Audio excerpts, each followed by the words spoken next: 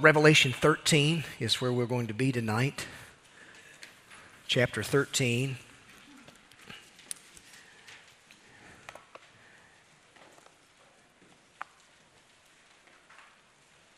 In our house, sometimes when it's rainy outside or Friday nights where we're just indoors and the kids stay up a little bit longer at night, they get to sleep in on Saturday morning. But something that we like to do from time to time is play games. Board games. I imagine many of you do the same thing. Well, when I was a kid, my sisters and I, we used to love playing this game called Jenga. Are you familiar with Jenga? You know how Jenga, you remember it's the tower of blocks. But basically the game involves a tower of 54 blocks or so. And the way the game works, every player takes a turn removing a block. You kind of go around the circle. When you remove the block, you then take that block and you put it back on top of the tower. And the objective is to keep the tower from toppling over. Now, it's inevitable that as the blocks are removed, the tower becomes more and more unstable. But I've played some of those games. It's amazing at how high you can get that tower and how that tower can be teeter-tottering back and forth and just one wrong move and man, the whole thing is obliterated. Eventually, it's a matter of time before the tower eventually falls. Well, I said that to simply say, in many ways, we as a society have really been playing a big game of Jenga.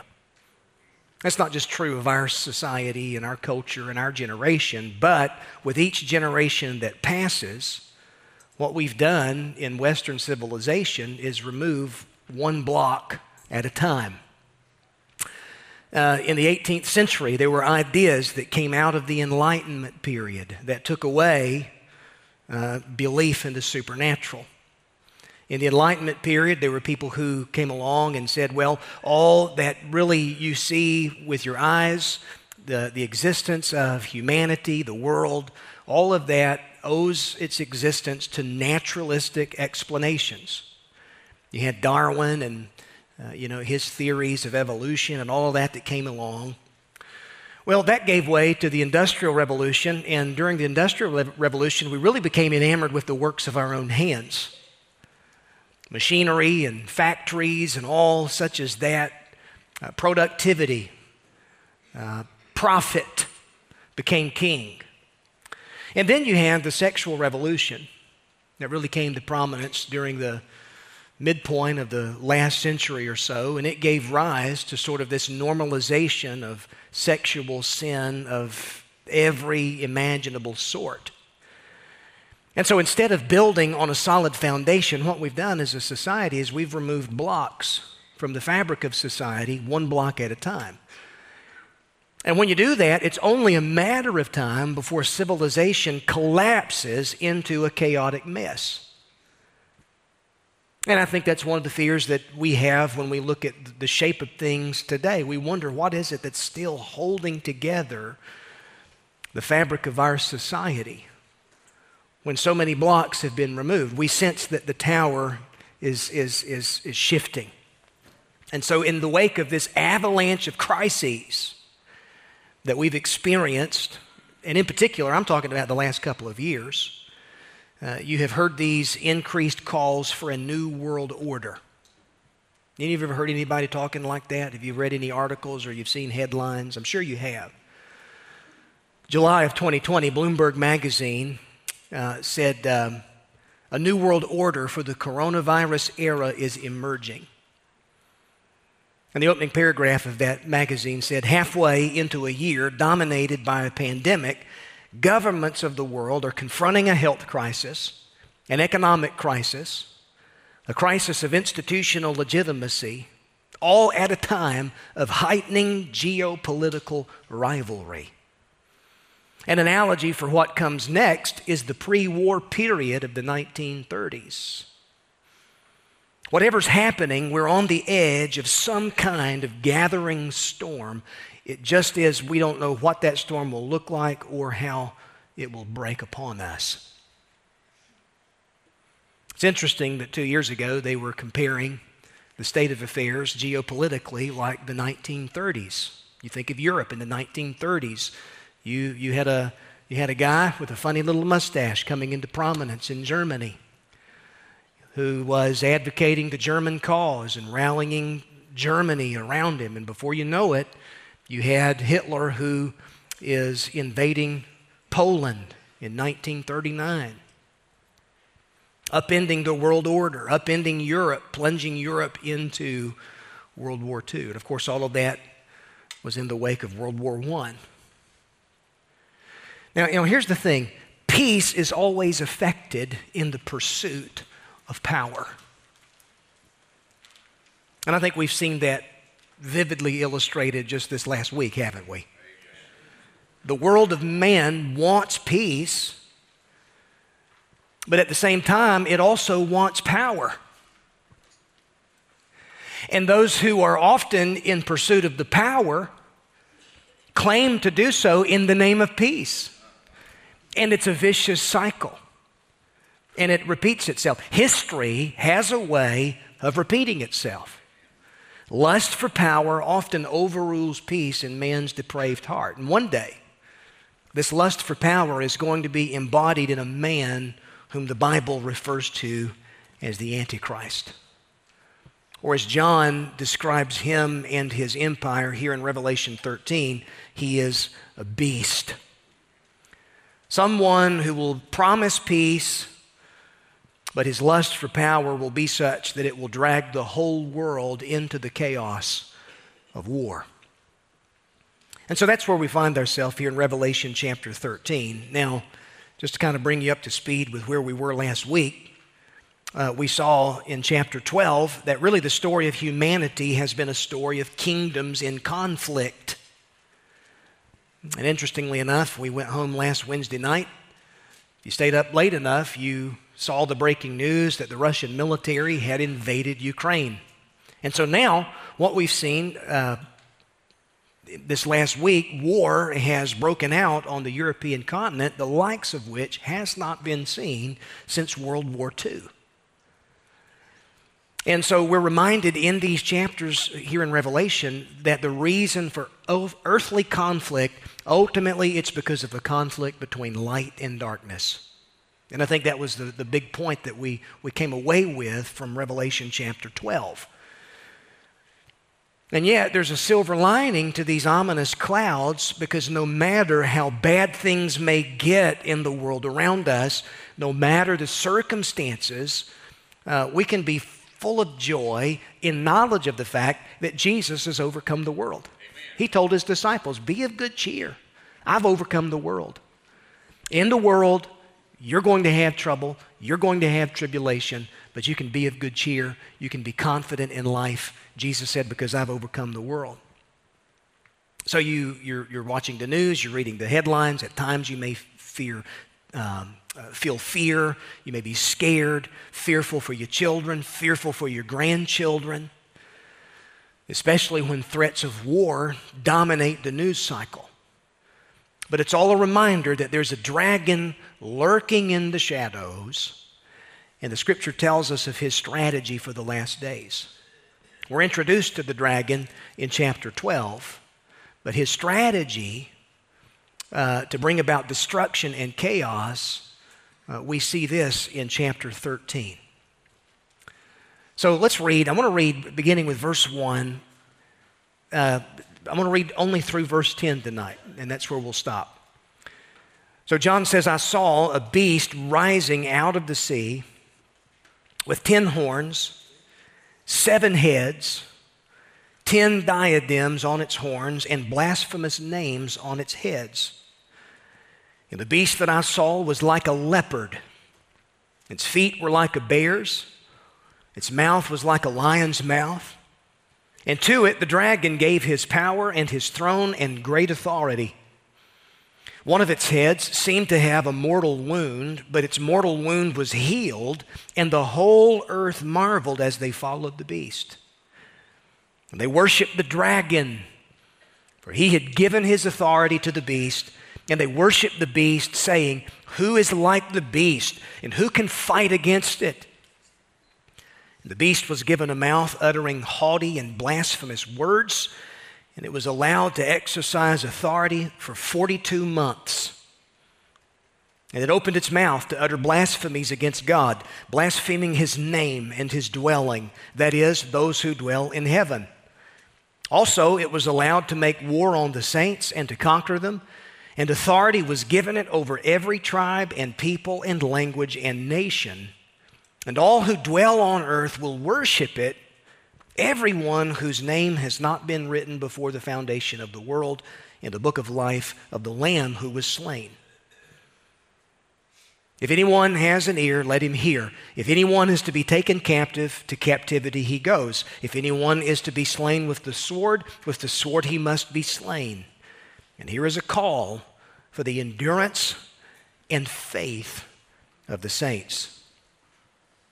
I want to speak tonight from this subject, the beast from the sea. In actuality, Revelation 13 tells us about two beasts. The first beast is this beast described in these verses that we've read. The second beast is described beginning in verse 11 through the end of the chapter. And together these two beasts comprise the empire of the Antichrist in the last days. Now, we'll not get into that second beast tonight. We'll save him for later. But tonight, I really want us to focus in on this beast which John sees rise up out of the sea. And really together, these two beasts will be the most persuasive, powerful, and influential of all political, religious figures in history. And what the dragon will attempt to do through these two beastly figures will be to unite the world of humanity in its rebellion against the Creator. In a very real sense, what you see in Revelation 12 and 13 is an unholy trinity. Remember, I've told you that the devil, he's not creative, he's a counterfeit. And he doesn't have a creative mind. The only thing he can do is counterfeit what God has already created and who God is. Luther said that Satan is the ape of God. All he wants to do is mimic God. Remember, that's why he failed to begin with. He wanted to be like the Most High. So what you see in Revelation 12 is really an unholy trinity. If the Holy Trinity is God the Father, God the Son, and God the Holy Spirit, Satan's counterfeit of this in the last days is the dragon, the beast from the sea, and the beast from the earth. Or to say it another way, the dragon, the beast, and the false prophet. The dragon, the Antichrist, and the Antichrist false prophet. This is an unholy trinity. And through this unholy trinity, Satan is going to promise the world a false sense of salvation. The Antichrist and his system will be set up as really a rival kingdom and the rival Christ. And an unbelieving world is going to be enamored with this system and with the man who really is going to sit at the head of this system. Now, it's important by way of introduction. You know that we're not just making this up. We're not just creating this in view of the circumstances that are happening in our world, because since the earliest days of Christianity, faithful believers have expected the coming of an evil man who is himself the embodiment of anti-Christian ideas. And he is referred to as the Antichrist by the Apostle John in his epistles. John's not the only person who describes him. There are actually several places throughout Scripture that describe the Antichrist and what the Antichrist agenda will involve, not the least of which is the book of Daniel. So much about Antichrist comes from certain chapters in Daniel. The Apostle Paul has something to say about this figure in 2 Thessalonians chapter 2. Jesus describes him in the Olivet Discourse, Matthew chapter 24, as the abomination which causes desolation. And that's a reference from Daniel 9. So this beast from the sea, what this is being described in this passage in very picturesque language is really the Antichrist, and it's both a man and a system that the man embodies. Okay, so we'll unpack that for just a little bit tonight. The first thing I want to really call your attention to is the description that's given of this beast. Now pay close attention to his description there in verses 1 and 2. John, by the way, all of this is parenthetical information. Remember, we're kind of in this parentheses between the seventh trumpet and then the seven bowl judgments which come later on in chapters 15, chapter 16 in particular.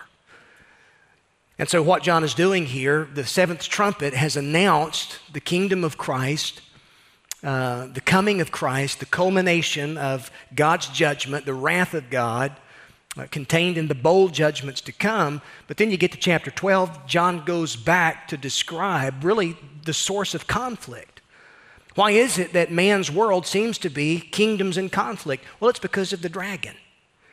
And it's because the dragon has pulled humanity, unbelieving humanity, into rebellion against God. And so you get into chapter 13, and so this is still parenthetical information here. John is filling in the details. And so he's described this long war against God that will manifest itself in the final tribulation period. The dragon who hates the woman and her child sets out to destroy both she and her offspring.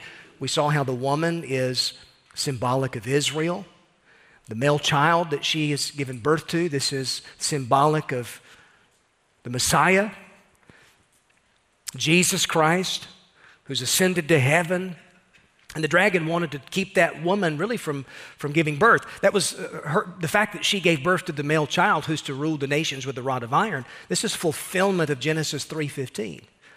How the seed of the woman will crush the serpent. And the dragon is the serpent who wants to stop that evangelistic promise from coming true. But that's the whole story of the Bible. So again, you'll notice in chapter 12, verse 3, the way that the dragon is described, he's described as having 7 heads, 10 horns, and on his head 7 diadems. There's a reason that he's described that way, because it's reference to the way that Satan will mount his attack against God's people in the last days. How often has Satan attacked the people of God throughout the history? How is it that he's tried to keep the kingdom of God from coming to pass? It's through influencing the sinful kingdoms of man. Worldly empires of man. Empires, the head of which sit sinful men enamored with power, drunk on power, who often use that power to persecute the people of God. Which, by the way, you know what has given rise to the whole freedom movement that is true of the American Revolution and what America has embodied for years? You know what? The ideas that gave birth to the American Revolution were Christian ideas. Ideas that gave rise to the Emancipation Proclamation issued by President Lincoln. And the whole abolitionist movement, you know, the efforts of men like William Wilberforce and others to do away with slavery, you know those were Christian ideas? And so what is it, though, that the enemy hates? He hates the gospel. He hates liberty. He hates God. And so he's going to try to blind humanity and keep humanity in blindness and darkness. And oftentimes he'll work out his sinister schemes through the fallen kingdoms of man to try to tamp down, destroy God's people. You see this all throughout Scripture, and you see it throughout church history. And it's going to come to a head in the last days through the empire of Antichrist. And so, again, this is the way that the dragon is going to mount his attack against God's people in the last days. It's going to involve this beast that rises from the sea. Now, that word sea, there in verse 1 of chapter 13, it's a word, whenever it's used in Revelation symbolically, it's not referring to a literal body of water, but to the restless nations of earth. Now, John sees the sea. Again, all of this is picturesque language. Keep that in mind.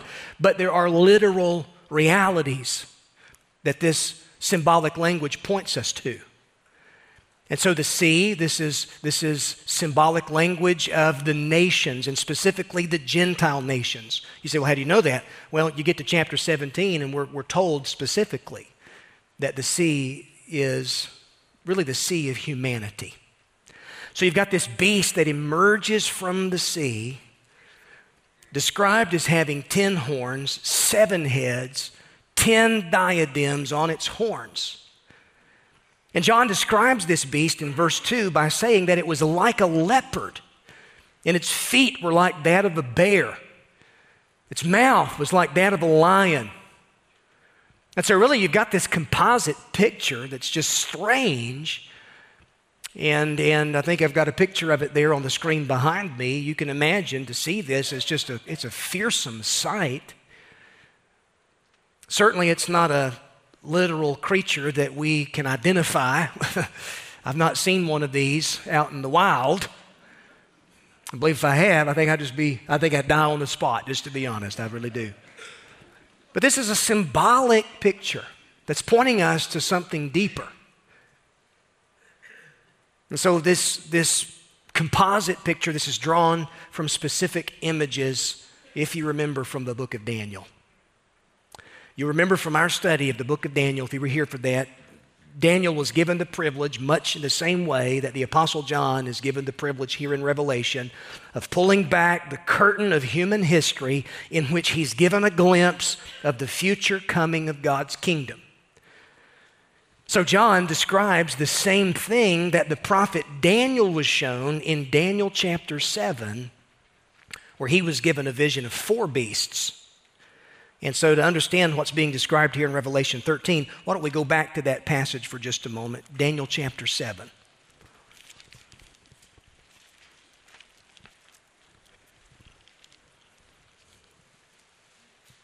Actually, 2 passages we're going to look at, Daniel 2 and Daniel 7, but first, Daniel 7. Now, the content of the vision that Daniel was given is found in really the first 14 verses of the chapter. And then you get to verse 15 through the rest of the chapter, there's an explanation or an interpretation of the vision. But in his dream, Daniel tells us there, as chapter 7 begins, that he saw in his vision by night, verse 2, behold, the 4 winds of heaven were stirring up the great sea. Again, the sea is picturesque of the world of humanity, okay? So keep that in mind. Same kind of ideas here that we see in Revelation 13. But he sees 4 great beasts came up out of the sea, different from one another. The first was like a lion. It had eagle's wings. And then as I looked, its wings were plucked off. It was lifted up from the ground, made to stand on 2 feet like a man, and the mind of a man was given to it. Behold, another beast, a second one, like a bear. It was raised up on one side, had 3 ribs in its mouth between its teeth, and it was told, arise, devour much flesh. After this I looked, and behold, another, like a leopard, with 4 wings of a bird on its back. The beast had 4 heads, and dominion was given to it. After this I saw in the night visions, and behold, a 4th beast, terrifying and dreadful and exceedingly strong. It had great iron teeth. It devoured and broke in pieces and stamped what was left with its feet. It was different from all the beasts that were before it, and it had 10 horns. I considered the horns, and behold, there came up among them another horn, a little one, before which 3 of the first horns were plucked up by the roots. And behold, in this horn were eyes like the eyes of a man, and a mouth speaking great things. Now, I'll stop there. I would imagine if I had a dream like that, I would woke up in a cold sweat. Right? So in this dream, Daniel sees 4 beasts emerge from the sea. And he's told down in verse 17 that these 4 beasts are symbolic of 4 kings or kingdoms which will arise out of the sea of humanity. The first beast was like a lion with wings of an eagle. The second was like a bear raised up on one side. The third, like a leopard with 4 wings and 4 heads. Now, what you should pay close attention to, that those same animals that are described, the lion, the leopard, the bear, it's the same description that John gives of the beast that he sees emerge from the sea in Revelation 13. That's the 4th beast. Daniel says that this 4th beast, he's different from the others. It's described as being terrifying, dreadful, strong, great iron teeth. It devoured, it broke in pieces, it trampled what was left with its feet. And yet it was also different in that it had 10 horns. And as Daniel's considering those horns, there's another horn that came up, which he described as being a little horn, before which 3 of the others were plucked up by the roots. So the idea is you've got these 10 horns, they're representative of kings, and this little horn becomes a prominent horn who we know as being as the Antichrist. The little horn had eyes like a man, had a mouth that spoke great things. So these 4 symbols, these 4 beasts that Daniel sees in his dream in chapter 7, these correspond to an earlier dream that King Nebuchadnezzar had in chapter 2 of Daniel, which involved this colossus. We've talked about this a lot, but that massive statue made up of different types of metals. You had the head of gold and the arms of silver. You had the belly and bronze. You had the legs of iron. These represented 4 successive empires that dominated the nation of Israel in the ancient world. Now, inevitably, someone says, okay, well, when I think about world empires, you know, why is Genghis Khan and his empire not mentioned? What about the Ottoman Turks? Or what about, we could just go through history. We could talk about several other empires. We could talk about empires on the South American continent. You know, why is it specifically these kingdoms that are being described? Well, because, listen, each of these kingdoms were important because each of these kingdoms dominated the land of Israel. Each of these succession of powers exercised control over the city of Jerusalem. And Jerusalem's the apple of God's eye. It's the navel of the world. As far as biblical prophecy is concerned, Jerusalem and Israel is the epicenter. And so you need to understand that. So this head of gold, this is Babylon. It was Babylon under Nebuchadnezzar that carried the Jews away into captivity in 586 BC. His kingdom fell to the Medes and the Persians, the Medo-Persian Empire. The Medo-Persian Empire was overtaken by the kingdom of Greece under Alexander the Great. His empire was divided out among his 4 generals. That corresponds with chapter 7, the leopard, the 4 wings. Greece and the empire of Greece was eventually consumed by Rome, hence the iron legs of Nebuchadnezzar's statue. Hence the iron teeth of the 4th beast that Daniel describes. And yet there's something different about the iron legs, because in Nebuchadnezzar's dream, the feet, the toes, were iron, but they were made up of clay also. There was an iron clay mixture, and there were 10 toes. And these 10 toes correspond with the 10 horns of the 4th beast in Daniel 7. So what you see then is some future version of a revived Roman empire in the last days. Some type of a revived empire of Rome that will dominate the world in the last days. Now understand this. This is so important that you get this. Jerusalem is the epicenter. Jerusalem is the apple of God's eye. Each of these successive kingdoms and empires dominate Jerusalem and dominate the Jews during the time of their kingdoms.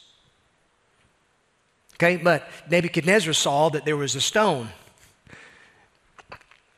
cut out of a mountain, but not made of human hands. This is Daniel chapter 2. He sees this stone strike the image at the feet.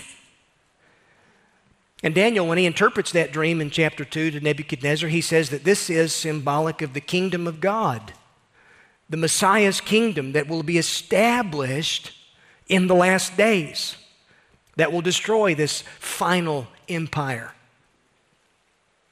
Same thing happens in chapter 7. I stopped reading at verse 8, but if you go on in chapter 7, verse 9, Daniel sees something remarkable happen.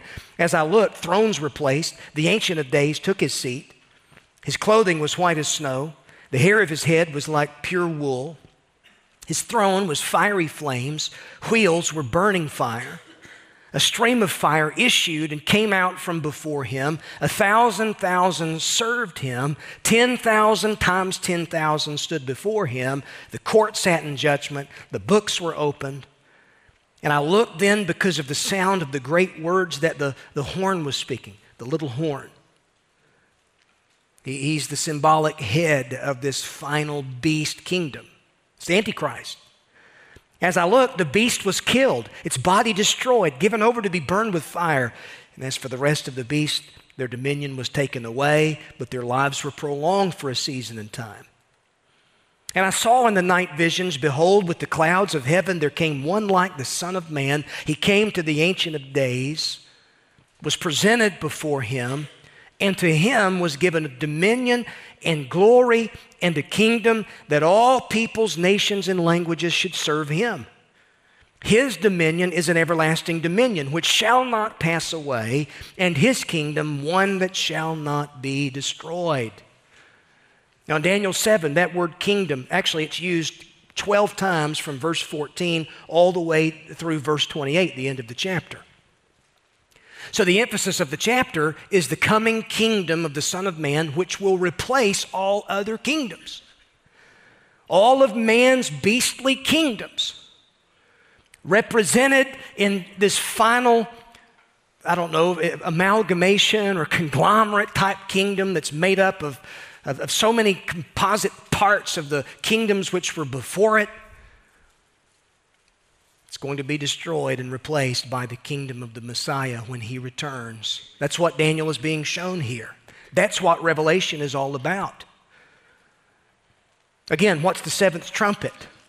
What is it that's really given way to these visions that John is given in Revelation 12, Revelation 13? It's the seventh trumpet judgment. What did the seventh trumpet announce? The kingdom of this world has become the kingdom of our Lord and of his Christ. It's what Daniel was shown. It's the prophetic hope of the Old Testament. It's the question that the disciples asked Jesus just before he ascended. Lord, at this time, will you restore the kingdom to Israel? And he said, that ain't none of your business. He didn't rebuke them for the question. He redirected their focus. He said, here's what I want you to do. I want you to be my witnesses. I want you to take this gospel into all the world. I want you to preach the gospel. I want you to make disciples. That's what I want you to do. And then he ascends into heaven. And those disciples are told, you know what? Why are you standing around looking into heaven, guys? You heard what he said.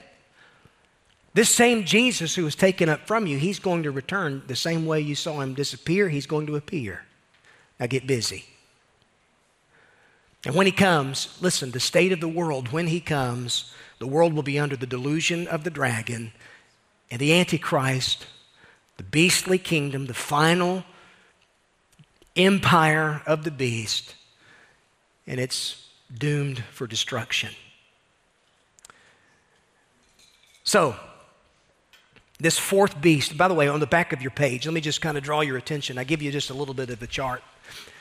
If you want to see a comparison of Revelation 13 with Daniel chapter 2, Daniel chapter 7, Nebuchadnezzar's dream in chapter 2, Daniel's vision in chapter 7, if you want to see how that corresponds with the vision that John is shown in chapter 13, there you have it. The statue of the head of gold in Daniel 2, this was Nebuchadnezzar and the Babylonians. The beast of Daniel 7, described being like a lion, the wings of an eagle. The meaning in Daniel, this was the Babylonian Empire under Nebuchadnezzar. How does that correspond with chapter 13? Well, the beast in chapter 13 of Revelation is said to have a mouth like a lion. What's the meaning of that? Well, it will be like Babylon in its effort to unify culture, religion, and government. Let me ask you a question. Do you see that kind of spirit at work in our world today? The spirit in which wants to unify culture and unify religion and government. Listen to me. This is serious business, I'm telling you. It's what's going on in our world. We've witnessed just this last week, we've witnessed something that has galvanized Europe unlike anything else before it. All of those Western-style democracies, which, by the way, what this is, what you see happening in the world right now, it's really a battle between the remnants of the eastern part of the Roman Empire and the western part of the Roman Empire. Vladimir Putin and so many Russian leaders before him saw themselves as being the inheritors of the eastern part of the empire known as the Byzantine Empire. Ivan the Terrible, who saw himself as being basically the inheritor of the Roman Empire, the eastern version of the Roman Empire there in Moscow. And then what you have with the western part of the empire, which crumbled before the eastern part of the empire, all of the other Western-style democracies, republics that you see, all of this came out of the Roman Empire, you see.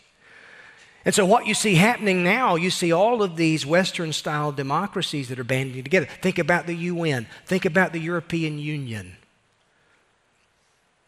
whose charter was called the Treaty of Rome, by the way.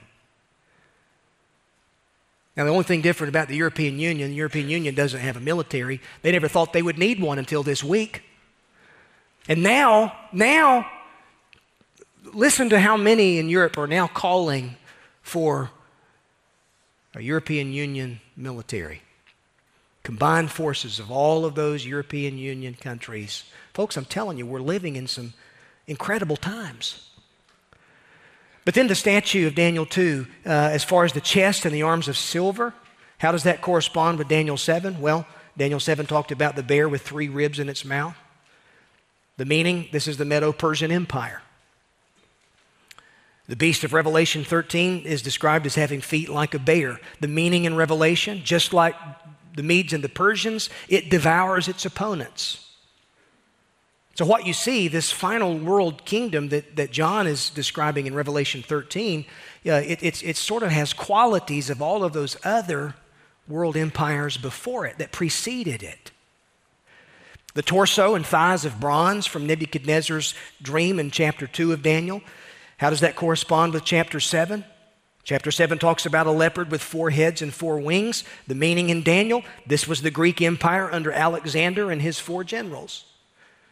The beast of Revelation 13 is described as being like a leopard. And the meaning is that, like Greece, it rapidly unifies the world. It's something that happens fast in the last days. The rate of change that we're witnessing in our time, men and women, it's almost scary at times when you think about it. Many of you who are much older than I am, you can talk about all of the change that you've witnessed in your lifetime, and you think about it, it's rapid change, isn't it? And now with technology, the rate of change is that much more rapid. And then the legs of iron and the feet and toes of iron and clay mixed together in Daniel 2. That corresponds with the monster with iron teeth in Daniel 7, with 10 horns and an arrogant little horn. The meaning in Daniel, this is the Roman Empire, fragmented but restored, will be restored in the future. The beast of Revelation 13 is described as having 7 heads and 10 horns, 1 head mortally wounded but healed. The meaning in Revelation, just like Rome, it unites diverse nations under one banner, one leader who promises peace, but ultimately is going to bring war. Now, that's a lot there, isn't it? That's a lot being described when you think about this critter, this beast character in Revelation 13. Well, I don't have a whole lot more time. Let me just give you a couple things just for a couple of minutes quickly. We'll have to come back to this. That went a little longer than I anticipated. The identification of the beast is the second thing that we need to pay close attention to. Verse 3 says that one of its heads, John sees that it seemed to have a mortal wound, but its mortal wound was healed. And the whole earth marveled as they followed the beast. And as they did so, they worshiped the dragon ultimately, because he had given his authority to the beast. And they worshiped the beast, saying, "Who is like the beast, and who can fight against it?" The beast was given a mouth uttering haughty and blasphemous words, and it was allowed to exercise authority for 42 months. So again, the symbolism of this beast from the sea being figurative of humanity, this suggests that the future Antichrist and his kingdom will embody the sum total of world empires that have opposed God and his people throughout history. And he's going to be directly empowered by Satan, who is the puppet master pulling his strings. That word Antichrist only appears 5 times in the Bible, and I've told you each of those are found in the epistles of John. But Antichrist, we tend to think of Antichrist as someone who opposes Christ overtly, and that's true. But also true is this idea that it's someone who seeks to replace Christ in the lives of people. An idea which sets itself up as salvation or a savior, and it's not the gospel. That's an antichrist, anti-Christian idea. And these anti-Christian ideas are so true of the world and culture and all of this. So again, Antichrist is both a spirit and a system and a someone who's going to embody evil. And from so many passages in the Bible, we're able to put together a rough sketch of his personality and his agenda. And I'm going to give these to you all at once. But his personality, Daniel 8 describes him as being a king of bold face, a king with fierce countenance or features. The idea is he's going to present himself in a haughty kind of a manner. John says that he's going to rail against God, speak blasphemous words against God and his name and against those in heaven. He'll set himself up as the supreme authority. By the way, all of that's in line with what Daniel was shown in Daniel chapter 7.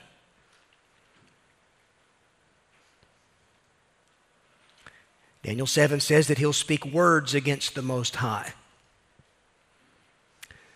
Demonic power, Daniel 8:24 says that his power will be great, but not by his own. It won't be his own power. John tells us in chapter 13 that it's the dragon who gives the beast its power and its throne. What was it that Satan tried to offer Jesus in the temptation narrative of Matthew chapter 4? He showed him all the kingdoms of the world and said, I'll give all of these to you if you'll just fall down and worship me. And so if they weren't his to give, I don't think he would have offered them. All of the corrosive, corrupted, temporary, short-lived kingdoms of this world, ultimately, Satan is behind those. And he's going to give this beast its authority in the last days. But that's even going to be by divine authority. Understand, the devil, he's on a leash. Are you listening? He's God's devil. And he's only allowed to do certain things in the will of God as it serves ultimately divine purposes. But this is going to be a charismatic kind of a leader who's going to have divine or have demonic power in his corner. He's going to be skilled in the art of deception. Daniel 8:25 says, by his cunning he will make deceit prosper in his hand. You say, well, how could the world fall under such delusion? Well, hey, even today in our own political campaigns, it's amazing how people gravitate toward charismatic personalities. It's amazing how we just can be so enamored by charisma and totally care less about character. Amen. Hello? Amen. You give people a candidate who has an uncanny ability to enthrall people with rhetoric about some undefined future, and man, they'll follow him like sheep. We live in a personality-driven world. And that's not just true of the world, but folks, it's become true of so much of the church. Social media has made this phenomenon so much more pronounced. And this is the devil's way. That's how he's always operated. So you got this Antichrist who's going to be marked by pride, but ultimately, again, there's a divine purpose here. This is the way that history is going to conclude just before the King of Kings and the Lord of Lords returns. Let me leave you one last thing and I close. What about that fatal wound, Pastor? What in the world does that mean? John sees that this beast has a fatal wound, or a mortal wound, but it's healed so that the whole world marvels as they follow the beast, and then they give him their allegiance. Listen to Chuck Swindoll. The meaning of the healed fatal wound on one of the 7 heads, this has been debated for centuries. Some have said that the wound refers metaphorically to the kingdom of the beast, that he will suffer some deadly political blow and survive. However, the Greek phrase translated as if it had been slain, or mortal wound as it is in the ESV, this is the same phrase used to describe the Lamb of God, Jesus, whose death was clearly real and resulted in a literal bodily resurrection. And so this seems to indicate that the Antichrist of the future will attempt to mimic Christ's death and resurrection through his own deceptive injury and resuscitation. There's just one more way that Satan is going to try to mimic God. He's not creative at all. He's a counterfeiter. He's a deceiver. He's a thief. He's a murderer. But he's so subtle in how he does it. Paul says that he transforms himself into an angel of light. And so something's going to happen, whether it be a political resurrection or whether it be a literal resurrection. There's some who actually believe that the Antichrist will survive some type of an assassination attempt, or he'll die and there'll be some type of a literal resurrection. I don't know. But all I can know is this. I'm told that it's going to be a phony counterfeit. And people are going to get caught up in the delusion according to what Paul says in 2 Thessalonians chapter 2. Now, just so you won't need counseling if you leave without getting all your blanks filled, let me give these to you.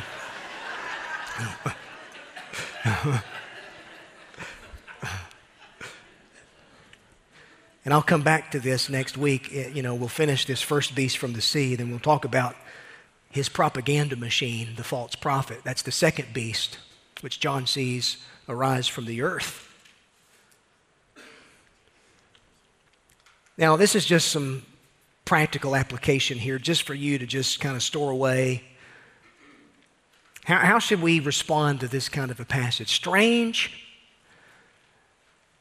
But how should we respond to it in a practical sense? I think when you think about issues, prophetic, anticipation, not speculation. Later in the chapter, you've got the mark of the beast that's going to be described. And we're told that it's the number of a man's name. And I can't tell you how many times people have tried to come up with some world leader and try to make it fit with the 666 and all. Listen, that's speculative. But anticipation is something that we should live with. I'm not looking for the Antichrist. I'm looking for Jesus Christ. Amen. And he's coming again. Amen.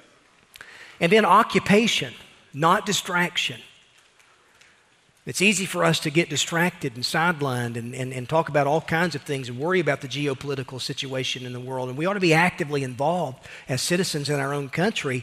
But folks, our occupation as ultimately citizens of the kingdom of God, it is a great commission occupation that God has given us. He wants us to be occupied with his mission, making disciples, pointing people to Jesus, shepherding our families, sharing our faith. And then ultimately, preparation, not procrastination. If this is describing the kingdoms of the world and what ultimately they're coming to, and it's going to be a sad demise, that means I had better live a prepared life and not procrastinate the most important decision of life. And that's to give my allegiance to Jesus Christ, who is the King of Kings and the Lord of Lords. And the reward is for the one who bows to him now. All of humanity is going to bow before him. But the reward is for the one who bows to him now. Let's stand for prayer tonight.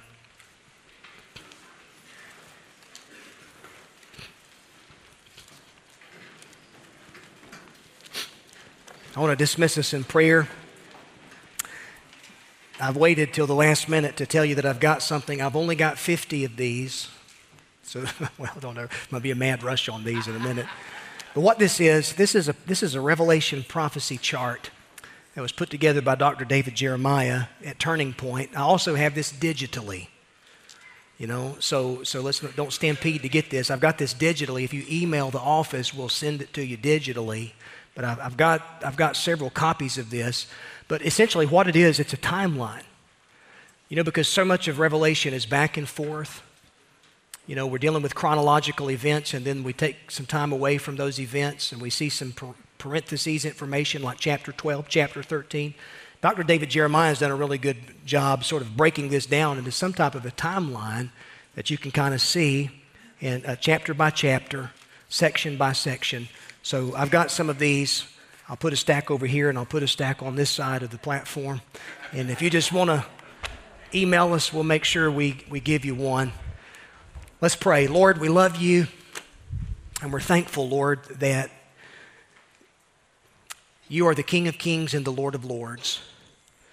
And God, we look about history and we look at what's going on in the global scene, and there's so much, Lord God, that we're concerned for. We pray tonight for the men and women of Ukraine.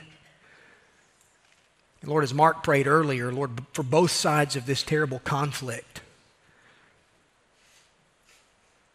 Think about Vladimir Putin, Lord. The scripture says that the king's heart is in the hand of the Lord.